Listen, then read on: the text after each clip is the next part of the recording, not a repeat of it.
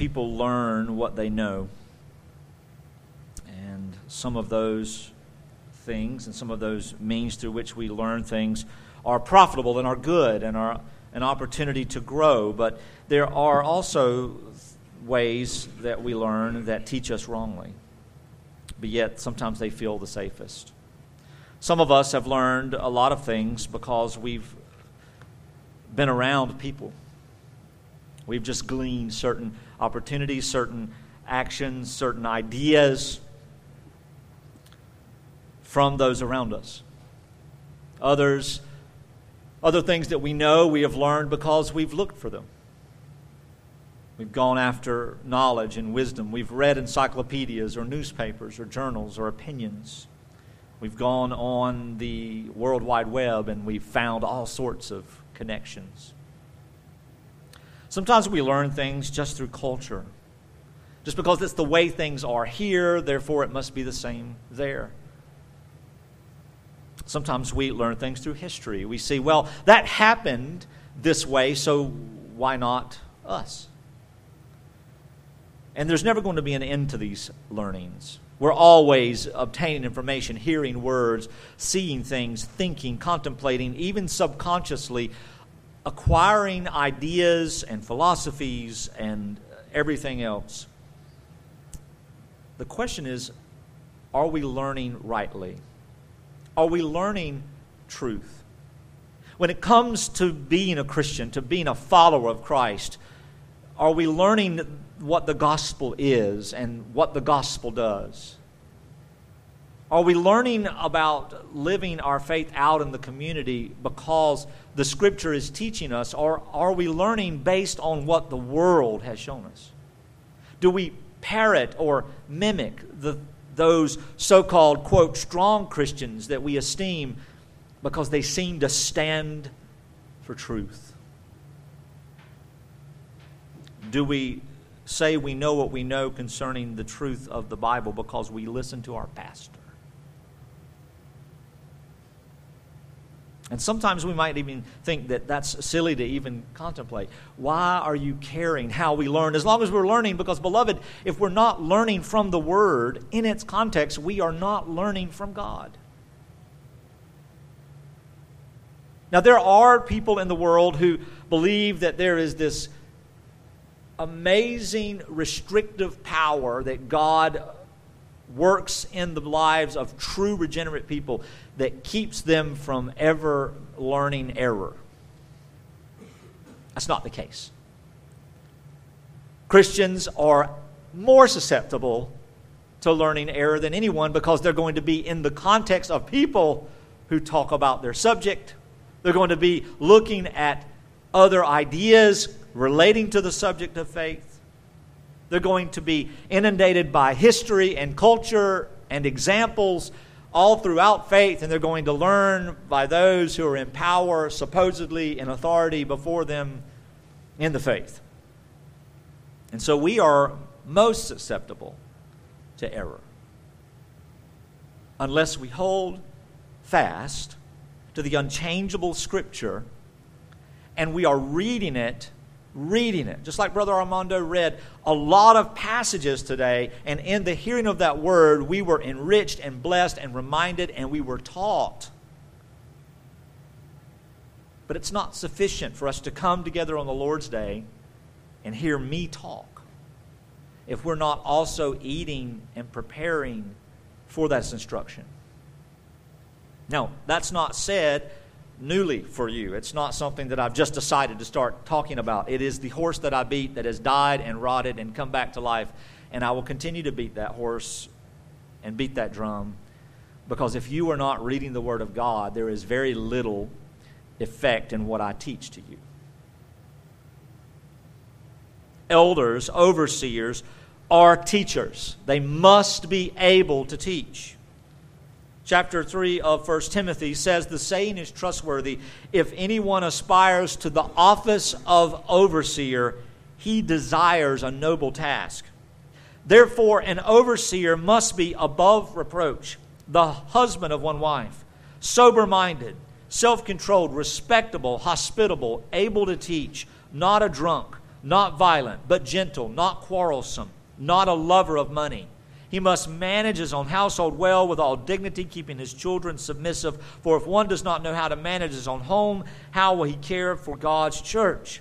He must not be a recent convert, or he may become puffed up with conceit and fall into the condemnation of the devil. Moreover, he must be well thought of by outsiders so that he may not fall into disgrace, into the snare of the devil.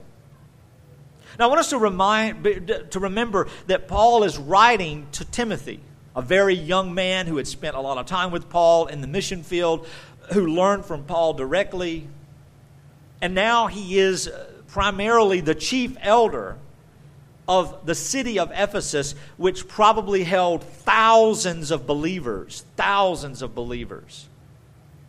And there weren't buildings set aside for the gathering of the saints. The gathering of the saints, oftentimes in Jewish communities, happened in the synagogue, and then from there they went into the homes. They literally would gather together in the Jewish center of religion. The same thing would be true for first century Ephesus, that they would gather together in the open places because it's the only place they could fit. And then from there, their ministry went into the homes. And when persecution got harder, then they would begin to hide in underground areas or hide in living rooms or dens, as we would know them. They didn't have living rooms and dens. Those weren't architectural realities of the first century life. They didn't have rooms set aside for that kind of stuff. But as we think about the first church and we think about Paul instructing and commanding Timothy as an elder, then this letter, by God's purposes, has been preserved for the elders to know what they ought to be doing, especially in the context of division, strife, false teaching, etc. When there are problems in the body, this is what you need to know, Timothy. Now, Paul was not teaching Timothy what he should do and how he should be qualified. Timothy already knew those things. Paul wasn't saying, now, Timothy, you need to check yourself. You need to make sure that this is who you are. But Timothy is supposed to be teaching the church. And he's supposed to be teaching the church according to these qualifications. He's supposed to be teaching the church to understand that no matter what the culture says, that men and women alike have the equal opportunity to learn the Scripture. No matter what the culture says, no matter what the ideologies of Jewish leadership might even have taught, that every person in the body of Christ has the right to learn the Scripture and be a disciple of Christ. And that the elders, the qualified men who are called by God to be overseers of the church, one of their primary tasks, you'll notice that, all these are character tasks, except for that one. They must be able to teach. Now, this is not an option. If one is called to be an elder of the church and he does not have the gift of teaching from God, he cannot be an elder of the church. He is completely disqualified permanently. These other things we can work on, can't we? We can submit to the Scripture in the context of being self-controlled, respectable, devoted to our wives, devoted to our homes, making sure that we're not doing the ministry for greed, etc., etc. But we can't just say, well, now you're a teacher. But then we ask ourselves, what does it even mean to teach? To some people, teaching means standing here and blabbing their mouths. So right now, I'm going to teach you about teaching. Some people think teaching is preaching. Two different things. You can preach on any subject. Preaching includes an exhortation, a public proclamation, and it's something that's been common from the very beginning of Jesus' ministry when John the Baptist went out and proclaimed and preached the gospel. You notice that when we hear a lot of open-air preachers in our culture today, we don't see them using the Scripture much in exposition, but they get out there and repeat the same rerun for an hour, 20 times, without any context. That's not teaching. It may be preaching, but it's not preaching anything with substance. Preaching must include teaching. But teaching is teaching. It also is not something that must be done eloquently. Being able to stand in front of a room and get people to listen and entertain them or have a rhetorical presence is not is not something that's required. Paul himself, the apostle to the apostles, the apostle to the Gentiles, Paul himself would say to the Corinthians, you know, I didn't come here with plausible speech and intelligence and philosophy and great wisdom. He said, I came to you in weakness, frailty, barely able to stand, stuttering, speaking softly, weakly, in tears, so that the cross would not lose its power. I came to proclaim the gospel. It doesn't matter in the tenacity or the eloquence in which it is expressed. Now, don't get me wrong. As you learn to talk and teach, for those of us who have ever taught anything, you do get better at it because you're more comfortable with it. But it doesn't mean that you have to be professional. Speaking softly, saying after every word It might be annoying to some, but when it comes to teaching, the Scripture is perfectly okay. May not be so if you're trying to sell a big corporation something expensive, or if you're selling a video for $3,000 on how to, do finance. But when it comes to the Bible, it doesn't matter. Those things aren't here. But have we not learned through experience, exposure, history, tradition, that pastors must have a stage presence? Have we not learned that? After all, even what is noted in history by some of the great pastors who taught pastors, and great in the context of their fame, not necessarily their truth. One of them would even say that a man has to have a certain size chest cavity so that he can be heard. I remember the first time someone told me that. After I was speaking without a microphone and I was speaking loudly and clearly. And this old pastor came up to me and put his hand on my shoulder after. He says, I know you're a man called of God because the voice that you have and how it moves is definitely a gift of God. And I'm thinking, are you kidding me? I learned that from yelling at my brothers. It's not about it. It's not about it. The elder must be able to teach. And we can go to Ephesians. We can see Ephesians 4. God gives gifts to the church. We see what's happening there in the sense that God gives the teachers and the pastors, the apostles, the prophets. He gives the pastors and the overseers, those who teach the church, what? He gives them to the church as a gift that they may build up the church, that they may know. That they may what? That they may teach the church. To do what? Build itself up. See, that's a misapplication of the role of elder. Everybody thinks that we're supposed to be leaders, and we are in certain areas, but not in everything. That's absurd. We cannot do everything except where we're gifted. So if we're not gifted in teaching, we cannot be an elder. And teaching lends itself to understanding, right? Sure, you can hand me an outline on the subject, and in 4 or 5 minutes I may be able to teach what's written there, but it doesn't mean that I know the subject. It doesn't mean that I can actually instruct you in it. If I can't take questions from the floor, I don't know the subject matter. If I can't say it in a different way, I ought not be teaching it. I'm just a narrator. The elder who teaches is qualified to teach by the Lord. He's gifted to teach by the Lord, and it comes with a simple understanding of the authority and sufficiency of Scripture alone. It is why we must always exhort the body to be reading the Bible or listening to the Bible.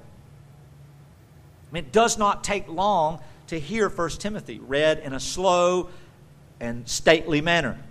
6 minutes, maybe? Versus the 90 that it takes me to read aloud the Gospel of John, which I've done many times in a week when I was teaching it.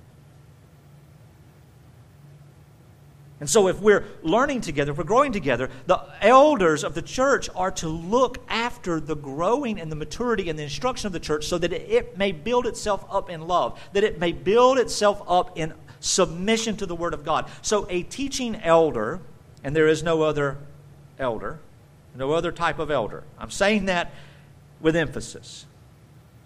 A man who cannot teach, cannot oversee. But it doesn't mean that the man has to have the same ability that I have to stand here. Because preaching is not a requirement of an elder. You see the difference? The teaching that I give to you all on the Lord's Day is definitely preaching. It's public. It's given from this place, this risen platform, so that you can all see when you really just need to hear. But there are some brothers who can oversee by teaching in the pews and oversee by teaching in the conversations, but the teaching must be a gift of God. So it implies that they know what they're doing. Paul will tell Timothy when we get to the second letter, we will see that, the Scripture is sufficient. It's sufficient for the man of God to be successful in everything God's called him to do. The Scripture alone. The Scripture alone. We don't need any other text. We don't need any other textbook. We don't need the Greek and the Hebrew text. Though it's incredible and it's fun and it's interesting and it does give us some depth to the beauty of it, I believe brothers ought to know the English first, you see? And I'm not knocking it. I'm a very educated person. I'm not anti-intellectualism. But I can tell you right now, and I can attest before God and all, that there's not one thing that I've learned in postgraduate studies and research that I did not already know by reading the Word of God.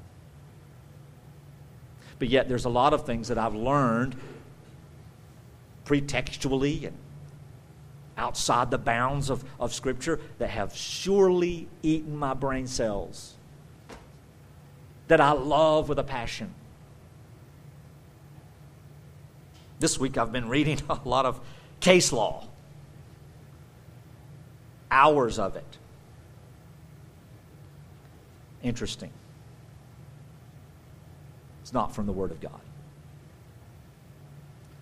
Paul will tell Timothy to entrust to reliable men the same thing that was entrusted to him. To teach other men who are called to the eldership to learn the Word of God, to teach the Word of God, to care for the flock, to be a worker approved by God, to be ready to preach and proclaim and teach and instruct with all authority and with all gentleness and with all patience and with all love anyone who's willing to sit and listen.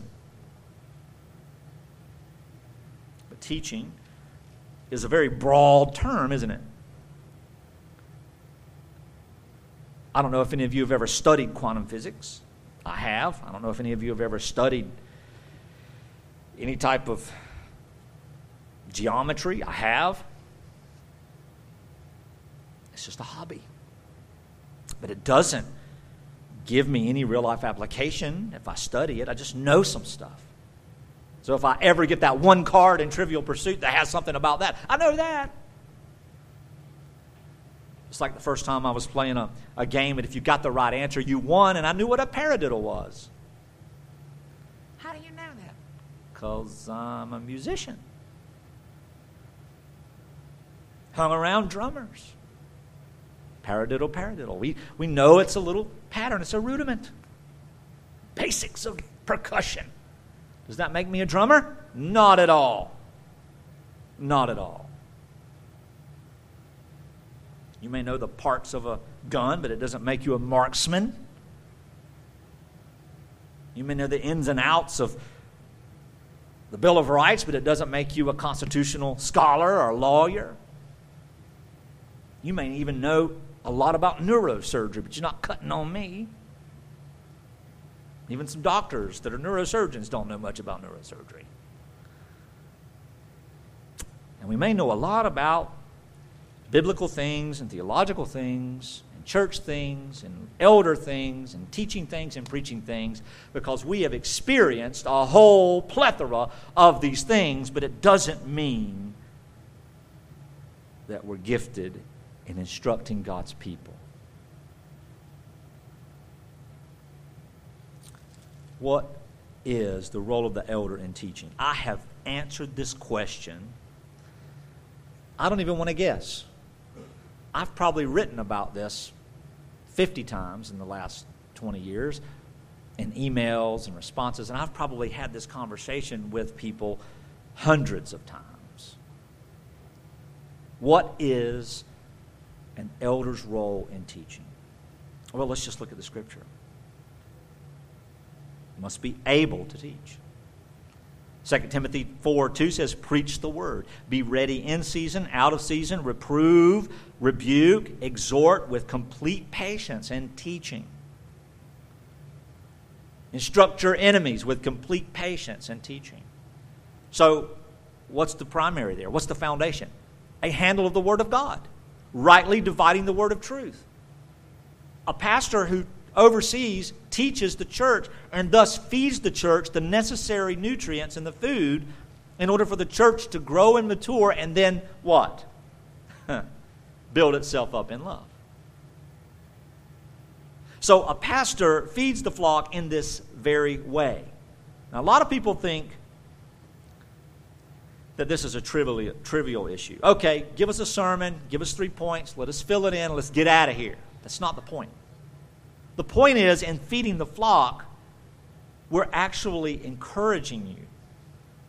We're actually enriching you. It's not just a theological lecture. I could sit here and talk about the qualifications of the elder in about 15 minutes and get over with it. But now here I am in the second week talking about this stuff. Why? Didn't Paul just write it very quickly for Timothy? About how many years did Paul spend with Timothy? And how many years did Timothy mull over this letter and then expand it and then extrapolate its richness and then teach to other elders the same thing? And then one of the young men say, well, what happens when somebody spits on me? Can I punch him in the throat? No, you can't. That's part of the role of an elder, of an overseer, of a pastor, of a teacher, to teach the young men to simmer down a little bit, to give application in any type of situation, so that the church may grow itself up in love. Is that loving? To punch your friend in the throat? Your enemy in the throat? Your neighbor in the throat? No, don't do it. An elder must not be given unto violence, but must be gentle, correcting his opponents with patience. And I believe that elders, and I don't believe, the Bible instructs me in my patience as an elder to make sure that before I ever answer any divisive things in the church, that I have prayerfully and contextually researched it. Don't just say, what? Yeah, I know this. Boom! Heresy! And start slapping people around. That's not what Paul says. Paul says, tell them all to hush, tell them all to calm down, and be subject to the teaching of Scripture. If they won't do that, send them on their way. Why? Because we can't have people causing division in the body. We have to take out their voices, because that takes away the picture of Christ and His humility and the unity of the gospel of peace. It's not the gospel of chaos, it's the gospel of peace. So here we understand that a pastor, shepherd, elder must feed the flock. Why? Because teaching is good for the church.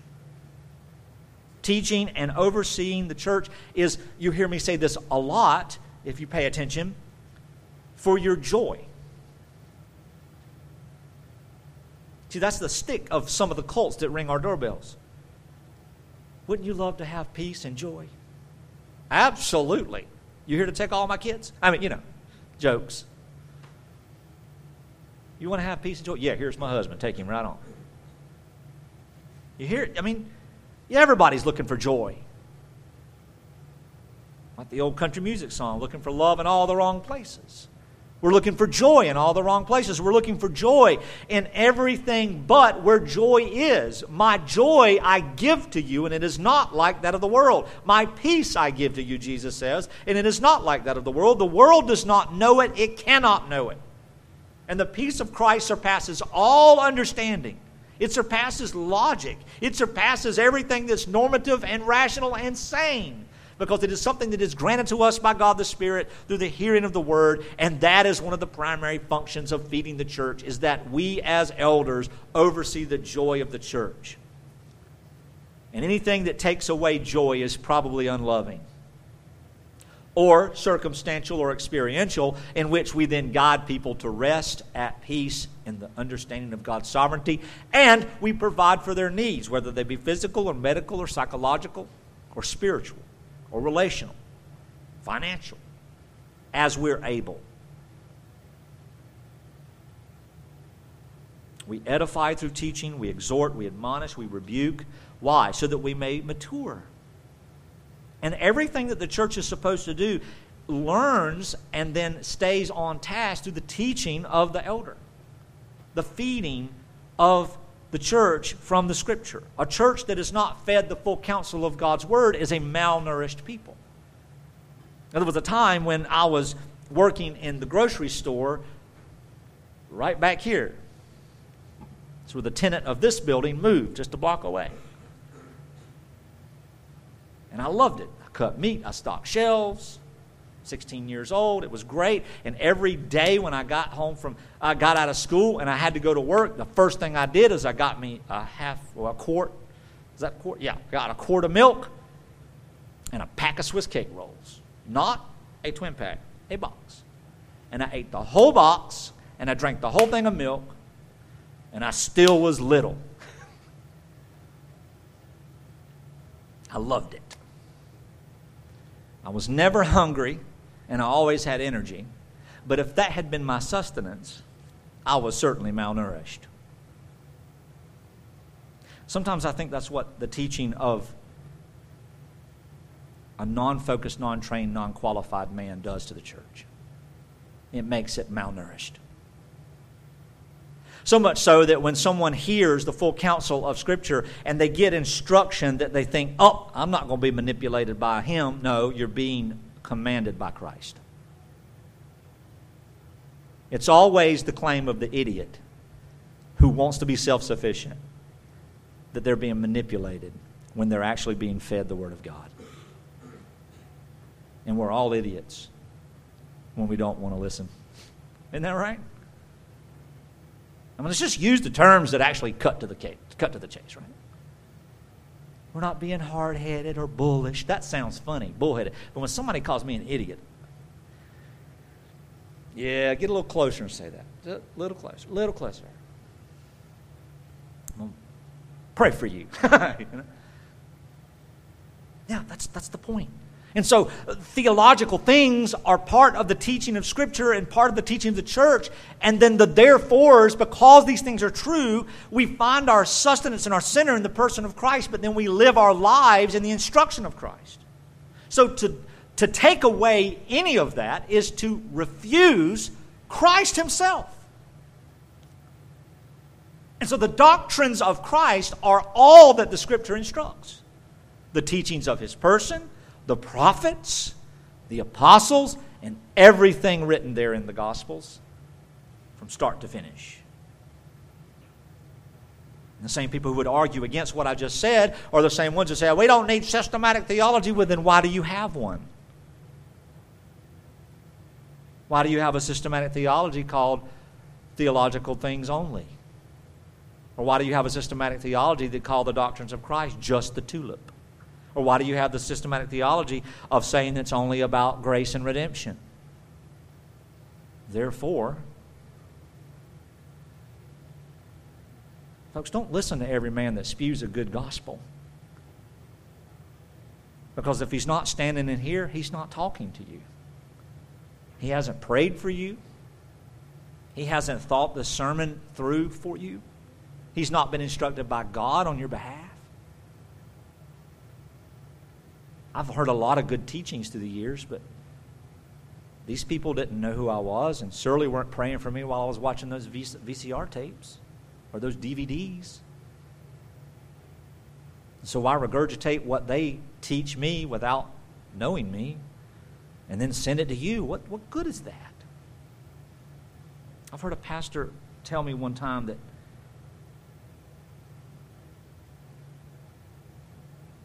when men get up and just have all sorts of things to say, but they never teach the church anything, never apply anything, that they're really not holding much weight. And I agree with that to some degree because there is a growing process. But that is why the elders of the church need to come through and from the church. That's why the church needs to affirm their elders. To be able to say, yes, this man is called, this man is teaching, this man is discipling others already, and he's qualified. Let's affirm him. So we feed the flock. The second thing that and there's not a number or a list. I've got 9 in some things, I've got 5 in others, I've got 3 in others, but you have to fight. You have to fend, you have to protect. That's the word. We protect the flock. From what?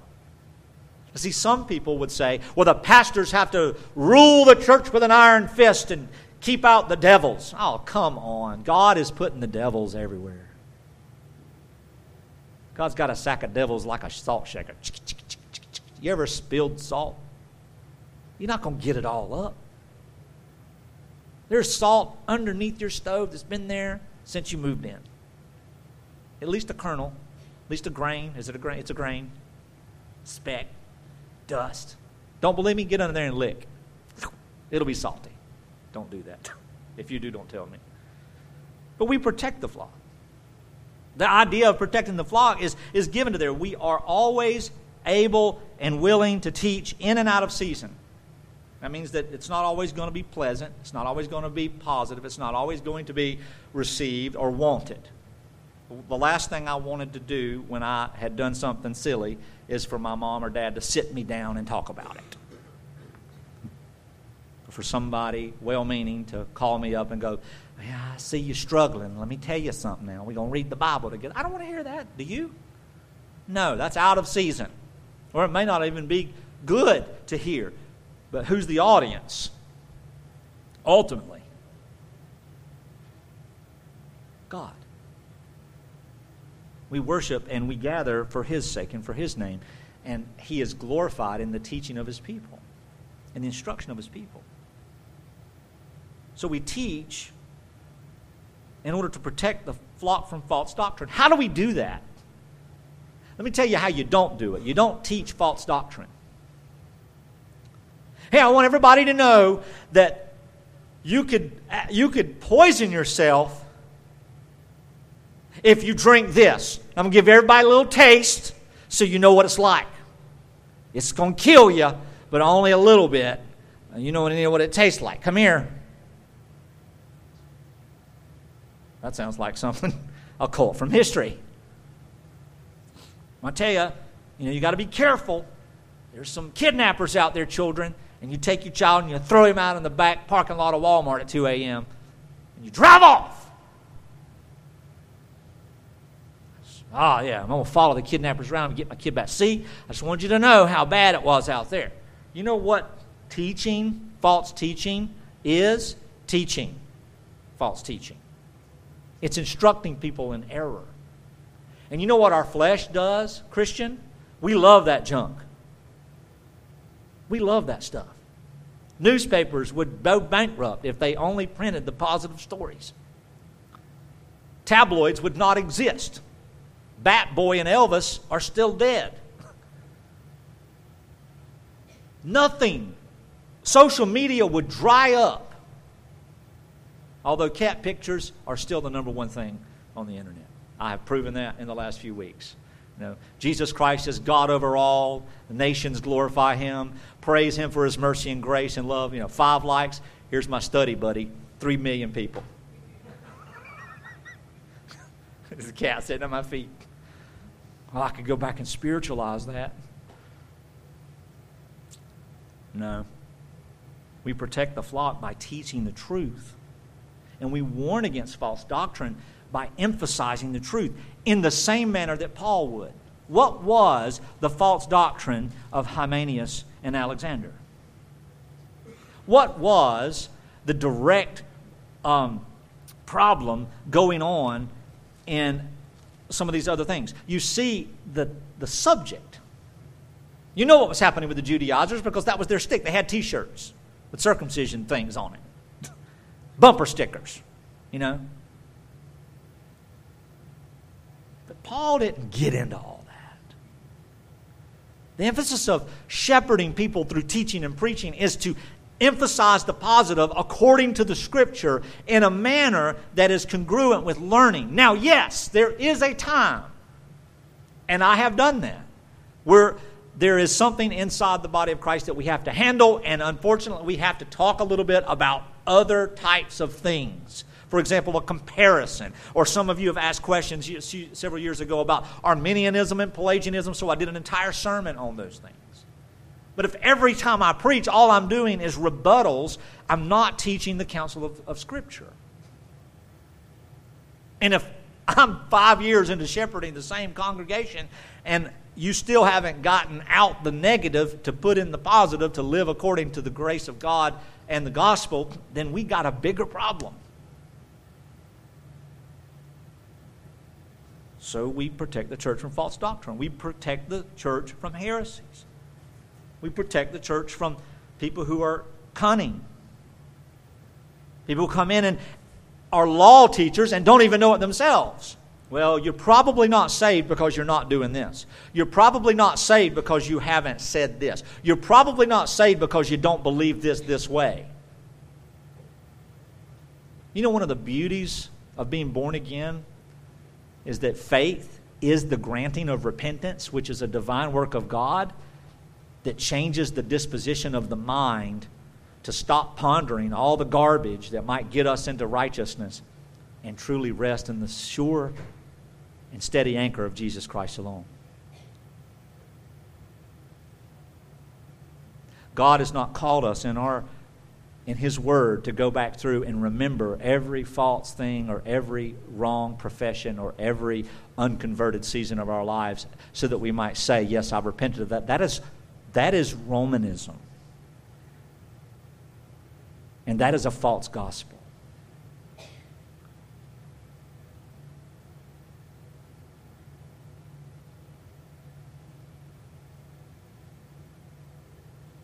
We protect the church from these things that the world would bring in, other pastors or other Christians might suppose and impose on the church. Beloved, we're weak people. And we get feisty and frustrated. The shepherds of the church must always keep the peace by first reminding the flock of the gospel and fighting for the flock. We do not wrestle against flesh and blood, Paul says, but against the principalities and the rulers, the authorities and the cosmic powers of this present darkness, against the spiritual forces of evil in the heavenly places. And all of that, according to Paul in Romans, happens mostly in the mind, doesn't it?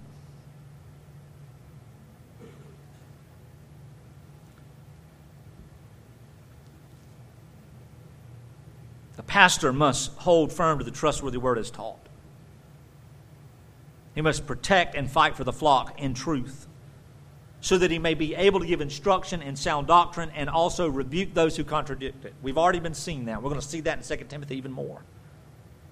We do rebuke those who contradict it. What does that look like? That's not okay. Stop. This is the truth. Yes, sir. All is well. That's as far as it goes, is to correct. Or, I don't understand. Well, look, you know what? I'll spend the next 5 years teaching you patiently. Just don't teach that stuff. Don't talk about that. Don't interject that stuff into the body. Don't pass around the poison just because you think it's refreshing. Matter of fact, hand me that poison. I'll put it in my cult shelf. Don't read that anymore. Stay off that. Just deactivate your Facebook account. That would be my wisdom, young brother. Where are you getting this stuff? My neighbor? Stop. See, there's always a source, isn't there? Good shepherding helps fend for the flock, to protect it. We see Acts 20, 28 through 31. It says, pay careful attention to yourselves and to all the flock in which the Holy Spirit has made you overseers, in order to care for the church of God, which he obtained with his own blood. This is serious stuff, y'all.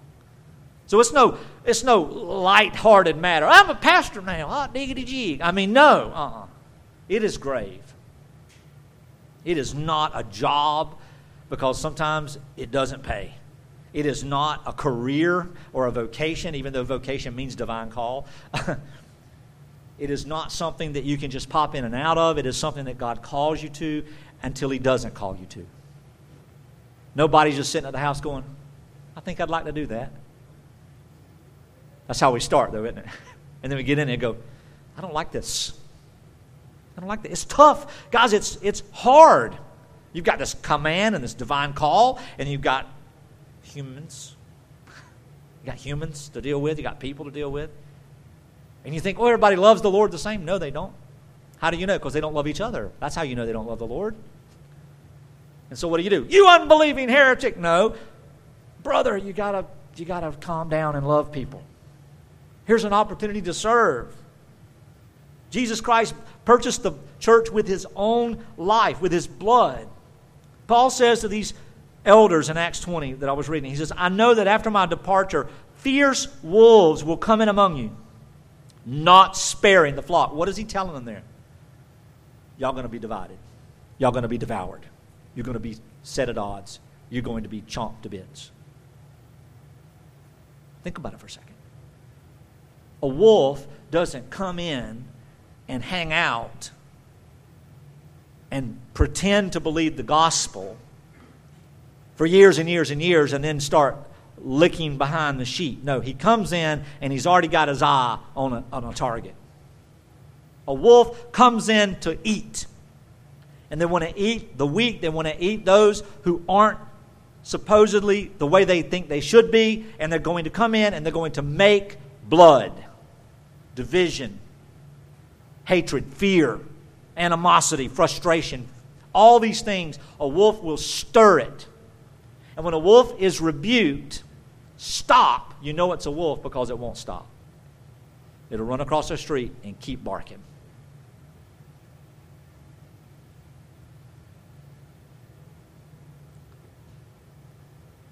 And from among your own selves, Paul says, will arise men speaking twisted things in order to draw away the followers of Christ after them. Therefore, be alert, remembering that for 3 years I did not cease night or day to admonish everyone with tears. That's the call of teaching. It's going to be in turmoil. It's not going to be everything's great. It's going to be, we've got to teach to correct. We've got to do it in a way that's gentle. We want God to get the credit and the glory for it, so we are the waiters bringing the meal to the table. We're not preparing anything. So we protect the flock, we fight for the flock. And this fight is not against other people. It's against the principalities, the powers of darkness. It is something that the spiritual battle that's never going to end. It's a promise. I don't like it. I've had seasons of ministry that just, you've all been here. It's like, man, this is the greatest thing ever. I can never see anything else in life beyond this. There's nothing greater. And then we have issues, and we think, this is the worst thing I've ever been a part of. This is the hardest thing I've ever had to experience. I'm not going to survive. Have you ever felt that? I'm not going to survive this faction. I'm not going to survive this difference. I'm not going to survive this person. So the elders have a responsibility to teach. To teach, to instruct, to lead. Or as I've recently started to understand a little better, to coach. This is what's true. It's the foundations. Here's our tools. Now let's get it done. Let's do it. Feels better, doesn't it? Feels different. It's not authoritative in a dictatorial way. It's authoritative in a successful way. It's authoritative. The teaching of the Scripture to the church is authoritative because it is Christ's teaching, but it is done in such a way that actually edifies the church and builds it, not tears it down that it may fall into a certain mold. That's not biblical teaching. But yet, isn't that the case? Isn't it easier for me to just pound the mess out of an adversary or out of a problem or out of a cultural thing that we like or don't like to get the amens, to get butts in the seats and dollars in the box? Isn't it easier? Doesn't it feel better to have 1,000 people who do not know you to say, "Yeah, I'm with you," but where are they? Who is really with you, beloved? Your elders are with you in the teaching. We ought to be with each other. As elders who teach, we are fighting for the flock when we study the Word. We are fighting for the flock when we pray. We are fighting for the flock when we disciple others. In Hebrews chapter 13, the command is given by Paul to the Hebrew Christians.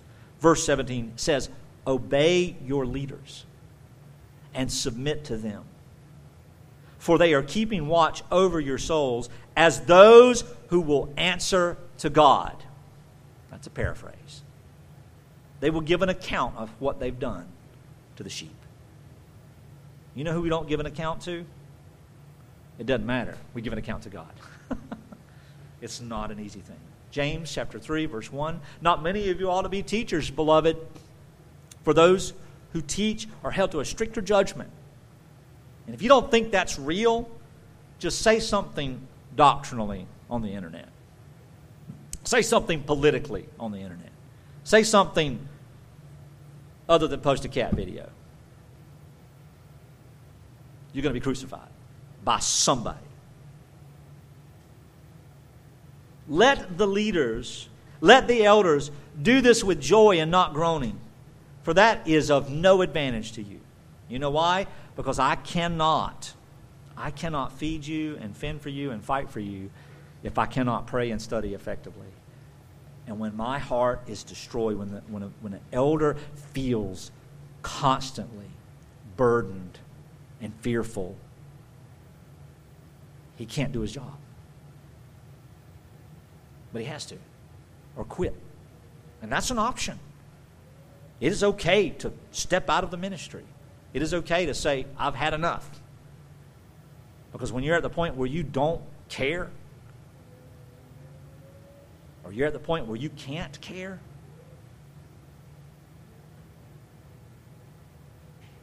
you can turn around and sit in the pews.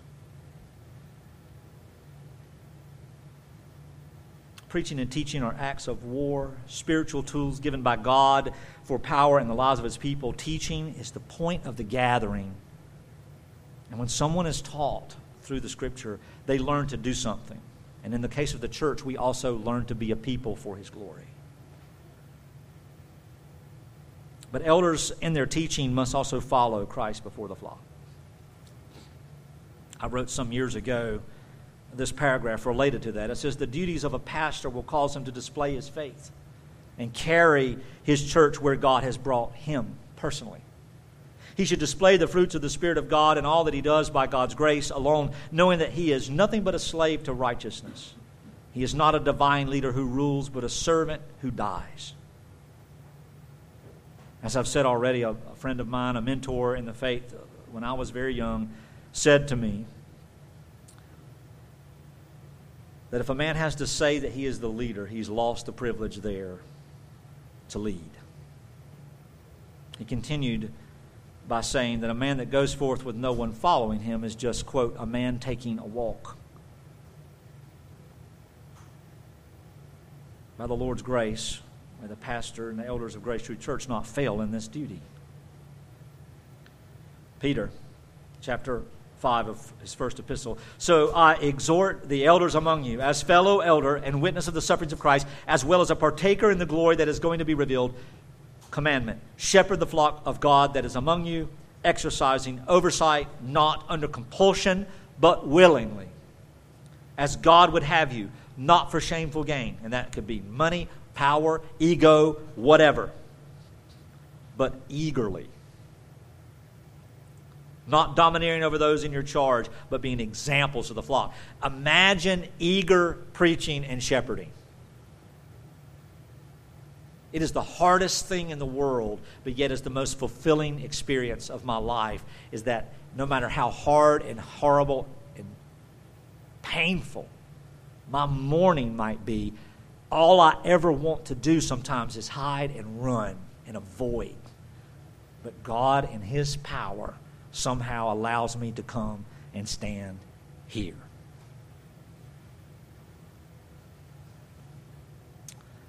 And I don't understand why.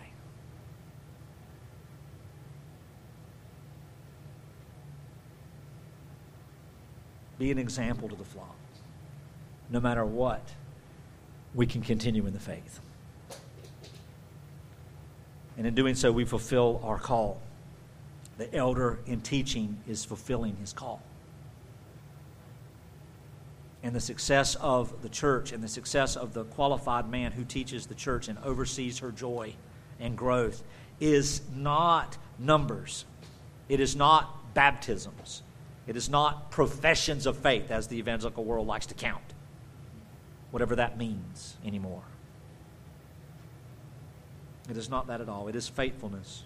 It is the faithfulness of Jesus Christ to submit to His command and His instruction about the faithfulness of Him who kept quiet, the faithfulness of Him who subjected Himself to the one who was faithful, the Father, 2 Peter, and the faithfulness of His Word to do that which He intended for it to do, which 3 weeks ago when we started this little journey, we talked about that. My Word will not return to me empty, but it will accomplish all that I have sent it to do.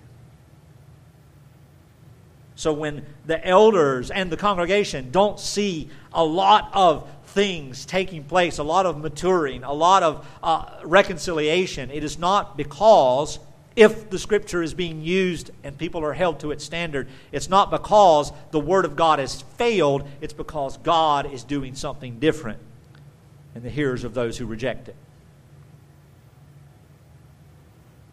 And no one who rejects the Word of God has said, if they stay in the faith, have said, well, I've rejected the Word.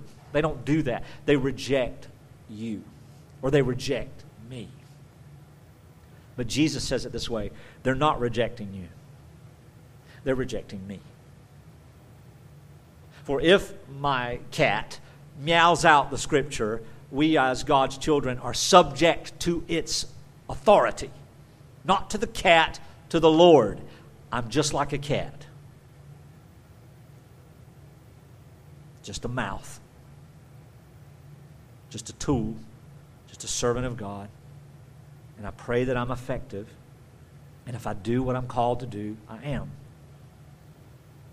Future elders of this church must rest here more than anything.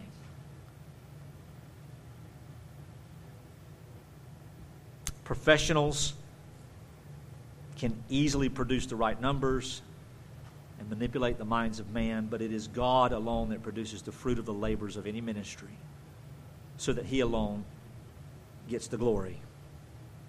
God called Noah and Isaiah to fruitless ministries according to the world's standards, but yet God fulfilled His complete purposes in them all. Noah could easily say, I failed. We're the only household that came on the boat. Look at all those people I didn't get on the boat. He didn't say that, because he knew that the measure of the boat would only house 8.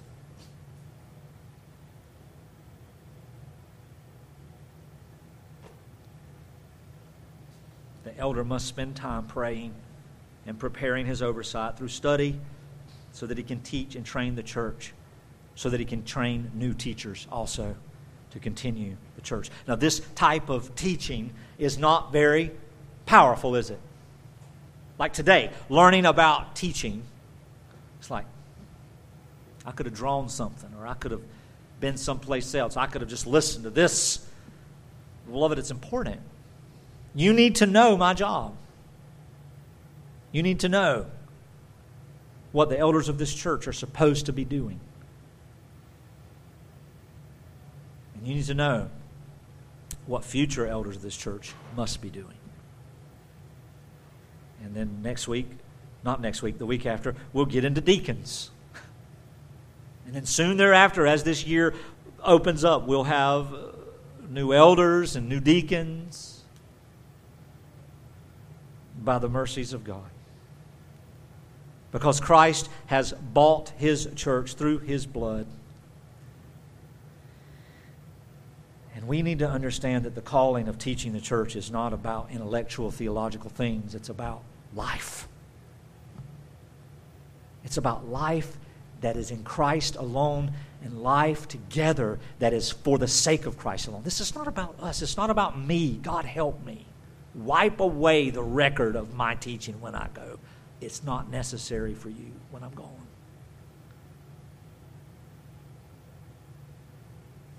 It's not necessary. The gospel is not new. It has never changed. And God will put His preachers amongst His church to show them the truth in the Scripture. Beloved, I implore you, I beg of you to be in the Scripture. And thus be intimate with Jesus Christ Himself. Let's pray.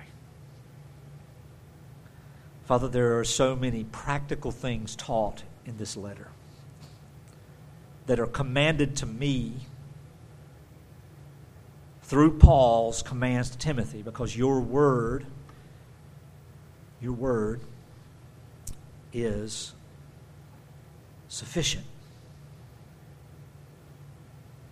And so, Father, the most of all, I pray that you would give us peace and peace of mind, that we would know what we ought to be in addition to what we already are. Father, that we would never put hope in our maturity, that we would never measure our eternal destiny by our growth, and that we would never, ever hold any of our brothers or sisters to any other condition except that which is clearly taught in Scripture. And even when we do that, Father, we do it with humility, knowing that it is only by your mercy and your love for your people that you've granted us the mind to even understand these things. And so as we take of your table today to remember the body and the blood of Jesus Christ, let us remember that we do so because we are one body. Help us to pray for each other. Those who are not able to be here today because of travel, and several families who are not well, we pray healing over them, healing of their feet and of their lungs and of their mind. Father, some of their emotions and their fear. Father, help take away idols in our lives, idols of nationalism and rights and liberties, idols of talking points and everything else. Father, idols of power and prestige and honor and the glory that comes from man. Father, help us take away these things. Help us put away these things and just be in awe of the beauty of your Son, Jesus Christ, the Creator of all things, come to sacrifice Himself for the sake of His people, to give credit for His perfect righteousness to us, so that we are your children, not just in name, but by grace. And Lord, strengthen our faith, strengthen our trust, strengthen our rest, that we may not look to ourselves to answer the questions and to make the changes, but Father, truly just walk almost as if insane in a place of peace, that our anxieties and fears and frustrations would just cease.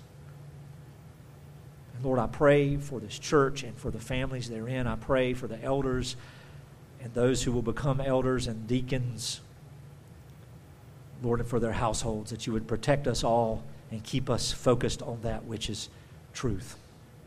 Lord, I pray for those relationships that are seeking reconciliation, Lord, for those who are seeking a church family. And Father, in all these things, we pray that you would do your will and have it done for the sake of your name. In Jesus' name we pray.